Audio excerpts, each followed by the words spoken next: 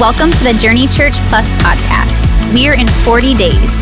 Each year, we set aside the 40 days leading up to Easter to connect to Christ, community, and our calling. For more information about 40 days, go to journeyconnect.org/40days2023. And now for today's devotional. Day 38. Eternal Hope versus Earthly Circumstances by Christian Funk. Today's reading is from 1 Peter 1, 3-6. Blessed be the God and Father of our Lord Jesus Christ.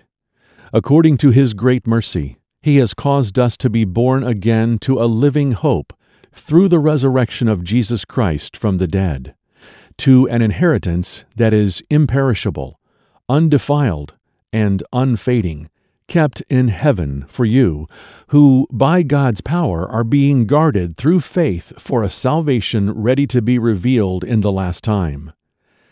In this you rejoice, though now for a little while, if necessary, you have been grieved by various trials. In 2022, I had the amazing opportunity of teaching at one of the sessions of Focus, one of the annual events we hold for Journey students. I was teaching on Daniel 3, which is the classic story of the fiery furnace. If you are unfamiliar with the story, you should check out Daniel 3 for one of the best examples of faith found in the Bible. One of my main points in this lesson was remembering God's past faithfulness can get us through future struggles. That's exactly what the characters in Daniel 3 showed us, and that statement couldn't be more accurate. But here's the problem. That is an extremely small scale.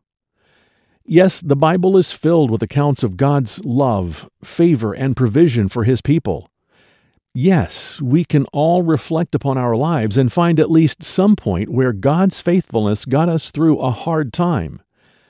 But looking solely to the past for God's faithfulness is like holding a bottle of water up to the ocean and saying, "Look how much water is in my hand," while neglecting the ever-flowing ocean.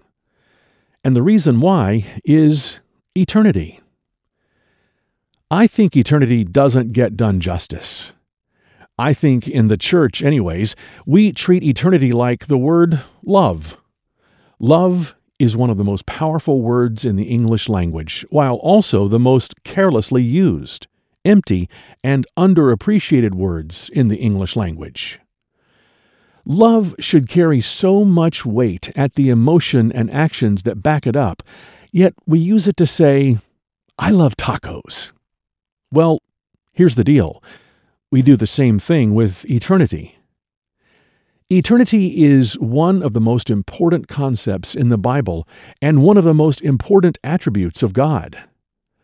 But we take this concept for granted. Eternity is where God resides. Eternity is where we will go when our lives end. Eternity is what we were made for. Eternity means no matter what we face, no matter how hard life gets, no matter what comes against us, we can still have hope. Remembering God's eternal sovereignty can help us through earthly circumstances. While it is undoubtedly true that we can look to the past to be reminded of how much God loves us and how He will never let us down, it is equally true that we can look to eternity for these things all the more. The fact that we serve an eternal God who rules an eternal kingdom and has an eternal residence with eternal treasures for those who love Him in heaven can and should be the driving force that gets us through our tough circumstances and the determining factor in all of our decisions. When you're walking to your car to head to work and you see you have a flat tire, when you get that call with bad news, when that friend stabs you in the back, when you get that dreaded diagnosis, even when you're on your deathbed, God still holds you in the present, and He is waiting for you in eternity. No matter what you face, it pales in comparison to the future provision, love, and hope God has for you in His eternal kingdom. When faced with any kind of decision, eternity should be at the forefront of our minds. When faced with the decision to respond to conflict angrily or calmly, we should remember this conflict is nothing compared to eternity. When faced with the decision to indulge in a purchase we can barely afford or give faithfully to a ministry, we should remember our desires are nothing compared to eternity. When faced with the decision to be comfortable and quiet, or uncomfortable for the sake of Jesus, we should remember our discomfort is nothing compared to eternity. See, maintaining an eternal perspective doesn't just help us with struggles, it helps us make God-glorifying decisions as we remember this life is just the beginning, and our Father is eagerly waiting for us in eternity.